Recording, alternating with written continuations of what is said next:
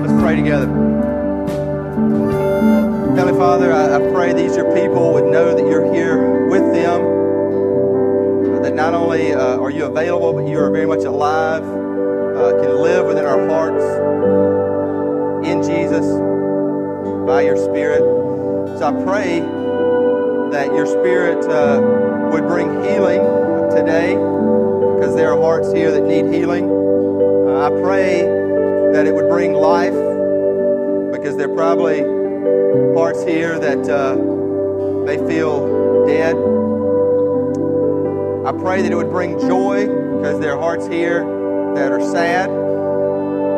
Pray it bring renewal in faith, renewal in Christ, that people would commit today.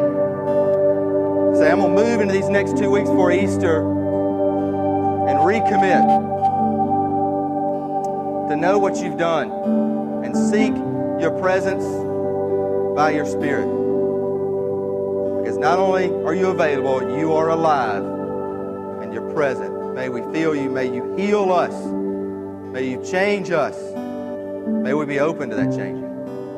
Now, in Jesus' name, amen. If you have your Bible, stay in John 19.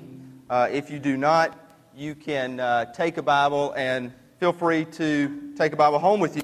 We love giving away Bibles if you don't have one.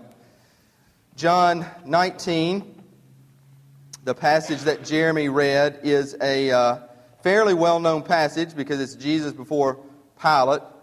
And, Pilate is pretty much the bad guy, sent Jesus to the cross. He is named in the Apostles' Creed, crucified by Pontius Pilate, so not a good way to go down in history. So we're looking at this scene today, but more so we're in this series that we call Last Night, because we're looking at the different scenes leading up to the cross. We spent 2 Sundays in the Garden of Gethsemane. Last week, Jesus was before the high priest. Today, we're looking at Jesus before Pilate. We're doing this because I hope that we can greater understand the why behind why these scenes happen, and that it will impact us to have a more powerful Easter in looking at the walk that Jesus walked before the cross. So I hope for me and for us that we more fully understand the why and that night as Jesus was being led to the cross. Today I want to do 2 things. So this sermon is wrapped around 2 things. I want to show you how this passage connects to other verses of Scripture. So I'm going to be actually throwing a lot of Scripture at you. I don't do that every Sunday, but it will happen today. Different Scripture, that is. And I want you to see how this passage literally connects to your life right now, today. You can easily say, okay, Pilate, I get the story. I've seen, miniseries or movies, but how does it apply today? I know the cross applies today, but this scene. So how it connects to Scripture and how it connects to our lives. And something I'd ask of you, and I'd love for you to do every Sunday is, often we come to church and it's come on, preacher, give me the shot in the arm, give me some inspiration. And definitely Sunday is for that. Fire me up or, give me something. And often, Sunday afternoon, we're watching a game and we forget. Or Monday morning, or sometimes at best 48 hours. One thing that you could do, and I would love to see grow in our church, is again, take a pen and then instead of dates, write down these scriptures and meditate on them during the week. Because God not only speaks to you on Sunday morning, He definitely speaks throughout the week. And one thing you could do is say, okay, well, we hit on this Sunday, but God wants to say more and more through you. So that by Thursday, and maybe not this passage, but maybe a verse that you see on screen, and you meditate on it, and you dwell on it, and God gives you something from it even more. That's awesome. That's how God's Word works. That's how His Spirit works in teaching us. So today is definitely about today, and it's definitely about that shot that we need, but it needs to be much more than that. It needs to be for the week, and that your life is, you're taking time to look into God's Word, hear what He says, and it's not just for an hour, hour and a half. And so anyway, Take your pen, write Scripture, write points, write what the Spirit leads you to do. Now, leading up to this, so Jesus is going to Pilate, and the Jews are taking him here. Now, one thing that you may not know, the Jews could have killed Jesus already. They could have stoned him. If you know your Bible, if you know Scripture, many of you know in Acts 7, this guy named Stephen, an early disciple, came before the same group, the high priest, Sanhedrin, and they accused him of blasphemy, and they just stoned him right there. As in, like, took a lot of rocks, threw them at him. Not a good way to go. Killed him right then. Why do they not do that to Jesus? Because they've accused him of blasphemy, as we saw last week. The high priest tore his shirts, like, we're going to take you to Pilate. Why didn't they just stone him there? They're laying a trap for Jesus, and they're afraid. They're afraid of the people. They're afraid the people might revolt, and they would like the blame to be on the Romans, the blame to be on Pilate. So they want him dead, but they know that if they were to stone him or kill him by their own hand, the people might revolt against them. So they're like, let's just put it off on Pilate. And so we could blame him, that he orders him to die. And this leads to the first thought, because in terms of how it applies to our life, I want to talk about choices that we face. These are choices that we face daily. And the first one is, do we choose to see the scandal or the sin in a person's life? See, the priests, the high priests, were really afraid of the scandal. All this was going down at night, like 2 or 3 in the morning. They were afraid to do it during the day, that people might revolt. They could have killed them on their own, but they wanted Pilate to make the order. And so they were afraid that this would, be this scandal and look bad on them. They were more afraid about that than the sin, not only of just killing an innocent man, but killing the Son of God in their hearts. And what this boils down to is, for us, we are much more afraid of what people think than what God thinks. We have the fear of man in us more and more than the fear of God. And so we're more concerned about scandals than we are with sin that's in our heart. And even when we ask for God's forgiveness, and let's say we've been in the midst of some scandal, but we ask for God's forgiveness, then Scripture is clear. He will give new life. He will give forgiveness. You can move forward in new life with confidence, with head held high, but yet we're still worried about the scandal and what people think about that scandal, about that sinful action, even though we're good with God. You ever thought about that? Like we're good with the Creator of the universe. We're good with the King of Kings, Lord of Lords. And yet the thoughts people have, or what they might be saying, weighs us down. So, let me just bring up, one of the scarlet letter, adultery. I mean, that's kind of the most, we like, a lot of us, not me, but, we like drama, and we like to talk, and there's gossip, and, man, we know the deal.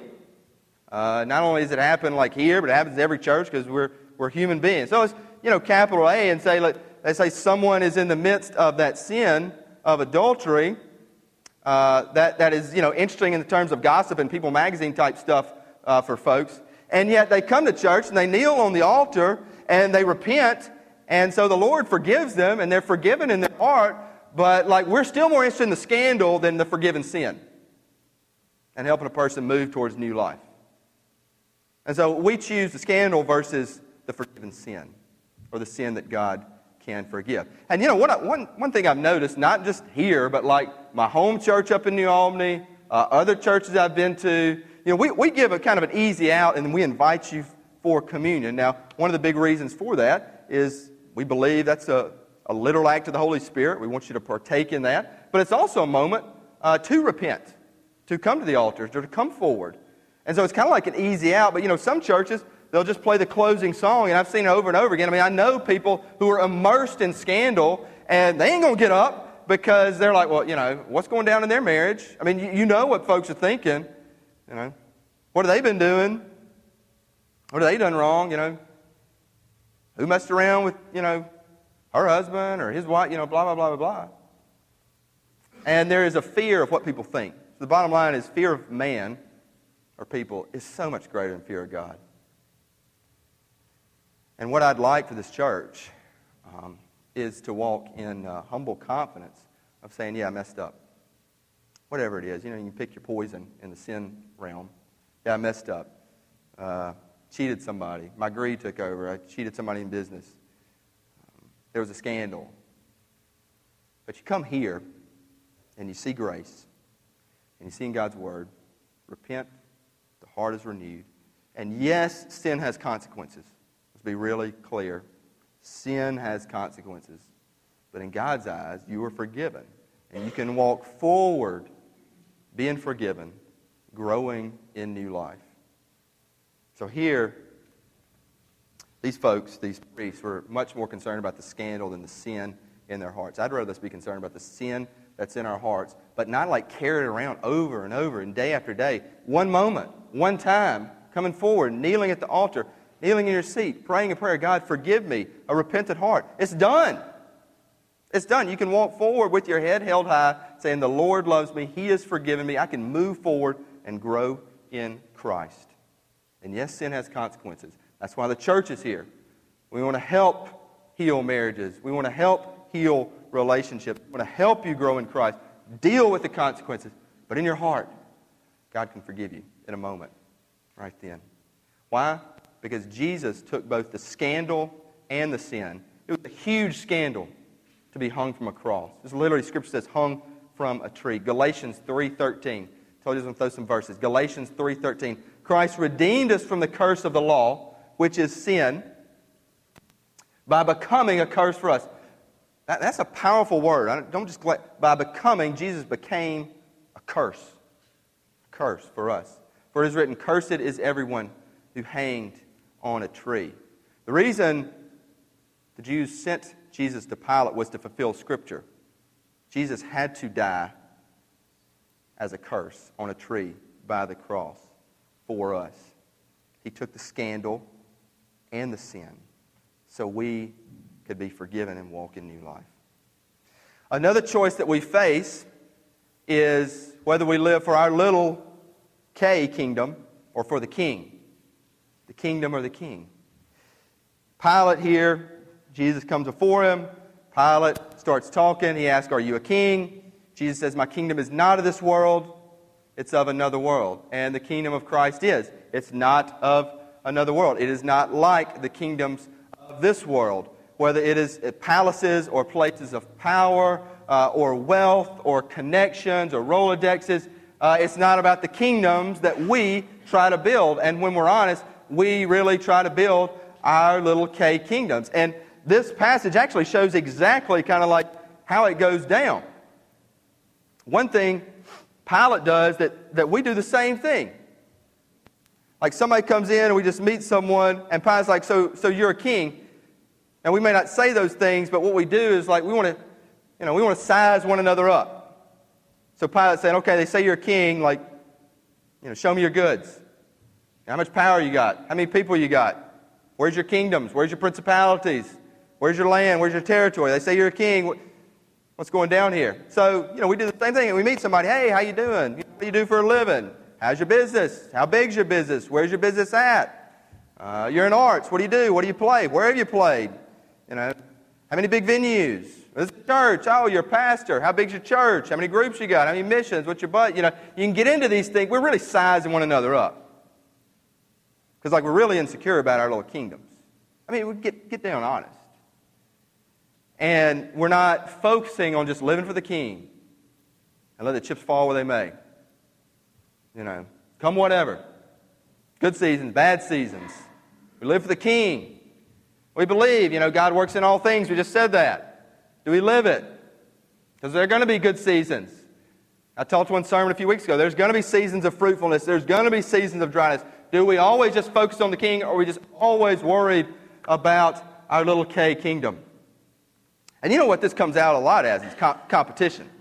Competition. Now those, you dudes who know me, you know how competitive I can be. Now that's not like a bragging deal, but, I like to... Ben Jones called me scrapper last night on the basketball court. I'm not going to claim that, but not deny it either. I've broken pool sticks before, not like all intentionally, but I mean, like, I'm a competitive guy. And sometimes we honestly like to rest on that. We're so competitive and all. And I'll be honest, I'm guilty of that. Now then, if I really look honest at my heart, it's like I really want to win. So I'm really, in everything, just trying to build my little K kingdom. And, that's something I have to deal with and repent daily. So it's not just about, winning or being the best or, how you play the game. It's about, I want this little kingdom to grow. And I saw that in somebody else recently. I'm not going to say who I heard it from or who it is, but it really struck me and kind of convicted me of my own, competitiveness. Jack plays Little League or 6-year-old, 7-year-old. And so they're coaches, and I've gotten to know other leagues, so I'm not going to say which league or which age group, but I've gotten to know coaches, and I heard a story last week about, because I could throw out little key kingdoms of business or politics or arts or all that, but let me just simplify it down to kind of a real common denominator of wanting to grow our kingdom and competing and winning. So I heard this story about some coaches, and they were in a game, and their team, it was really tight, really close. And only one kid had not gotten in the game yet. So one coach said, man, he hadn't played at all. We need to get him in. Well, there's a reason he hadn't played, because, baseball is not his gift. But, he's playing, and it's 7-year-old or maybe 8-year-old. Well, the other coach said, this game's pretty close. He can wait till the next game. I kind of laughed at it too. But if you know baseball and if you know Little League competition, they got some competitive coaches.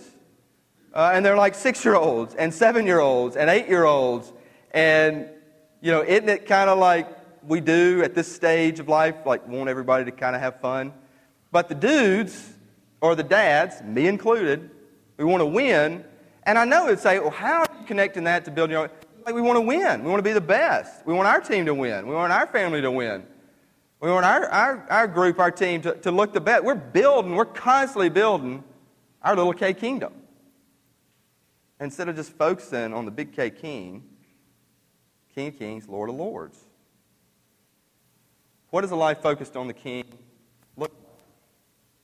Romans tells us, Romans 14. Says, for the kingdom of God is not a matter of eating and drinking, but of righteousness and peace and joy in the Holy Spirit. I know so many people who all they want in life, really, is like peace, joy. Focus on the King.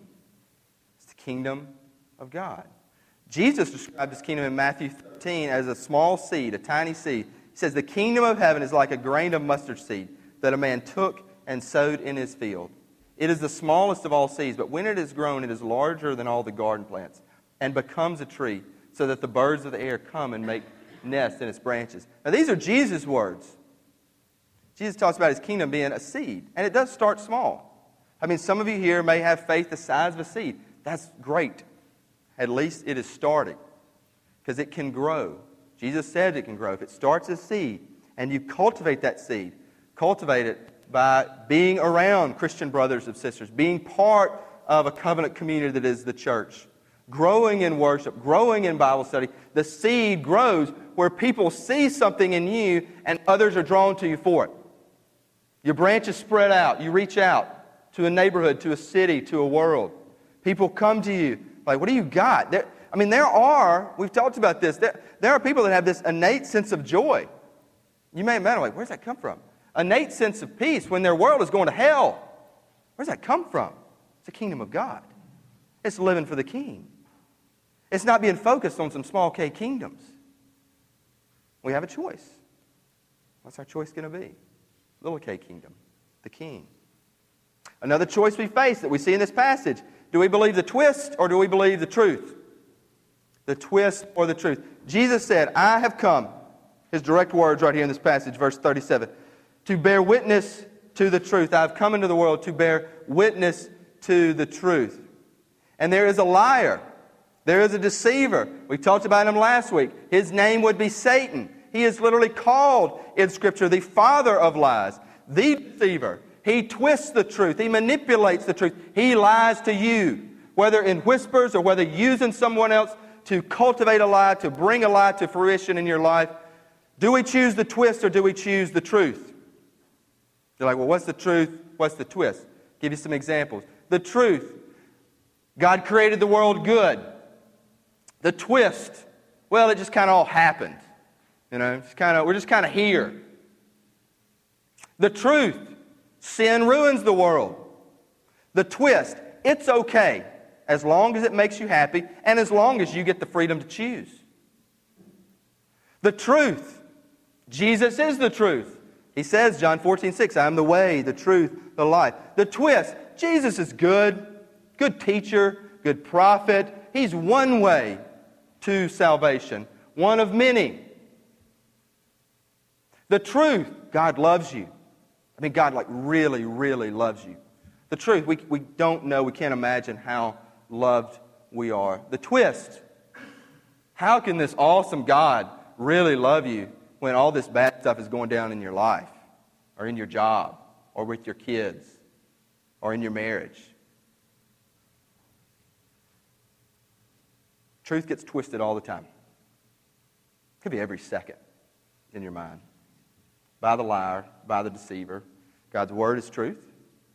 It's ultimately clear. And do we believe the truth that starts in Jesus, that starts at that seed of faith in our hearts, in our lives? Can we cling to it, that God loves you, that God sent Jesus to die for our sins, that He wants you to come to Him and know Him. His love never fails, as we sang about. Will you choose to believe the truth? What is a life that's lived in truth? What does it look like, a person that lives life in truth? A couple verses. Romans 14, Romans 15, 18. Paul says, for I will not venture to speak of anything except what Christ has accomplished through me. It's like someone saying, it's not about me. It's not about any gifting. It's not about any, special looks or abilities. Or it's just what Jesus did through me. That's the truth. 1 John 3. What is the truth? It says, little children, this is John saying, let us not love in word or talk, but in deed or truth. Let's not just say, hey, love one another or serve one another. Let's really do it with our hands, with how we walk, in these neighborhoods, in these streets, in this city, to your neighbors. We talked about that, our Meet the Need. We continue to talk about it and fully launch it out. Giving out meals, 2,500 at least by the end of 2015. To love in deed and in truth, as Jesus commands us. How do we do that? We got to hear the voice of Jesus. He says here, again, this passage says, everyone who is of the truth listens to my voice. We hear the voice of Jesus, which entails making time to hear His voice. In our crowded lives, with all we got, baseball games, Little League, all that too. It is hard to find time to hear the voice of Jesus, to hear what the Holy Spirit is saying. Jesus calls Himself the Good Shepherd. He talks about the shepherd and his sheep and his fold over and over again. Actually, this church was founded, John 10:16, the passage, the chapter when Jesus called Himself, my sheep know my voice. I was talking to another pastor who visited Israel, and the Carrolls may know this, they just got back from Israel.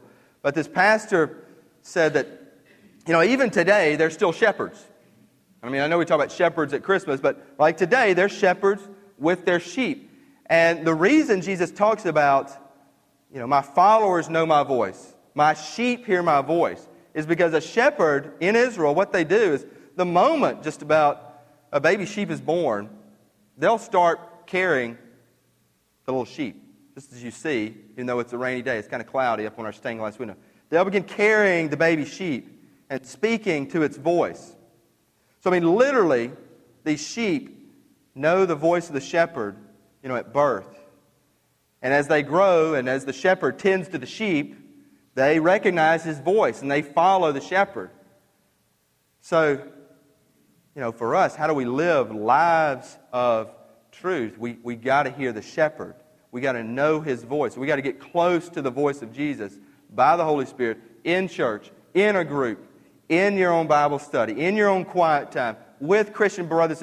You got to make time. We've got to make time for these things to happen, to hear his voice, to know his voice, and to live in truth. And the last choice that we face, or at least that God convicted me of in this passage, is do we choose the robber or the riches? The robber or the riches. This passage closes that, Pilate really is like, I find no guilt in him. This really doesn't need to go down. And yet the people say, we're going to choose Barabbas, who was a robber. And we know how the story plays out. Jesus sent to the cross. And you're like, well, we didn't choose Barabbas. We didn't choose the robber. But gang, we choose the robber every day in that we choose sin. And sin robs us. Sin robs us of the life God wants for us. Sin sometimes can rob us of relationships. Sin can rob us of marriages. Sin can rob us of a life that can be used in mighty ways in a city, in a school, in the world. And over again, we choose sin because we believe the twists of the lie that says this is going to fulfill you, this is going to make you happy, and it never does, and we still search for joy, and we still search for peace, instead of choosing the riches, and I want to use that word, the riches of Christ. Like, what are the riches? Does it make me wealthy? Does it give me money? Does it give me possessions? The riches of His grace. The riches of His strength. Ephesians 2:7. Love Ephesians. Encourage you to read through Ephesians. Ephesians 2:7. In coming ages, He might show you the immeasurable riches of His grace in kindness towards us in Jesus Christ. Now you might say, okay, that's great. You can throw riches in, but kind of vague. What's grace? Grace is that while we were still sinners, Romans 5:8, while we were still sinners, God loved us and died for us. Jesus chose to die for us. I'll never forget this old country pastor in my home country church growing up. It's one of the only things I remember him saying is like, we deserve hell and we get heaven. Pretty profound, pretty simple. When we build our little K kingdoms, when we go to the robber and choose the robber over and over again, and yet God still loves us and chose us and did not want us to be robbed of His love. And Jesus says, I'll go and die for them. The riches of that grace. That we get heaven for eternity. We get His joy. We get His peace. And there are more riches too. Ephesians 3:16. The riches of the strength of His Spirit. According to the riches of this glory, He may grant you strengthened with power through His Spirit in your inner being. I know a lot's going down for y'all in your lives. I know, I'm pastor. That's what I'm making my job to know. And I will be a vault, but the opportunity of the pulpit, even or the stand, in preaching, is saying the place you can draw strength from is the Holy Spirit. And we want it to be embodied and lived out in this community, in this church, where you come here and you get strength, and you feel the Holy Spirit, and you realize the grace. And you do realize we're a sinner, and that we've chosen the robber. Or that we focus on scandal instead of just repenting and being washed anew like the rain, cleansed, and walking a new life. Look, the riches of His grace, the riches of His glory, is that today, there may be scandals in your heart. You may have chose the robber again and again, but like right now, you can be washed clean. You can be made whole. It is instantaneous. It is in a moment. It is a seed, but it can grow. And we are here to help you grow and move forward in new life. And yes, sin has consequences. But I want this to be a place where, broken people can feel totally at home and come forward. Say, I want this life. I want to make the right choice. I want to have this joy. I want to have this peace. Forgive me, Lord. Let me know you have not robbed me of riches, but you've sent Jesus for me. And you can move forward in new life with humble confidence. And we'll try to help restore marriages and relationships and all those things that will, the consequences of sin. But Jesus does it. It's His grace. It's His Spirit that gives us strength. So today I ask you, what are you choosing? Really think about, what are you choosing in this life? Are you choosing to look at scandals instead of sin? Are we choosing our little K kingdoms over just following the King?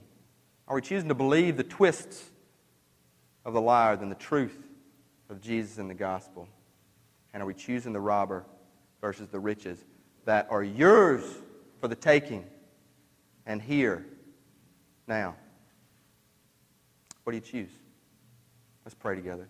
Dear Lord, thank you for the truth of your gospel. Thank you for being here with us. Thank you for already working in lives and relationships and marriages and families, even though we can't see it.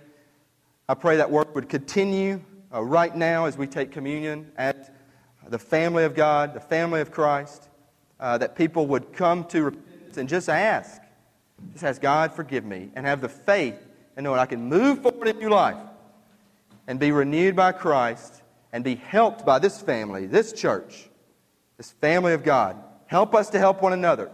Help us to never focus on the scandal, but only on the forgiven sin. To never believe the twist, but believe the truth. And protect us from the robber and give us the riches. Amen.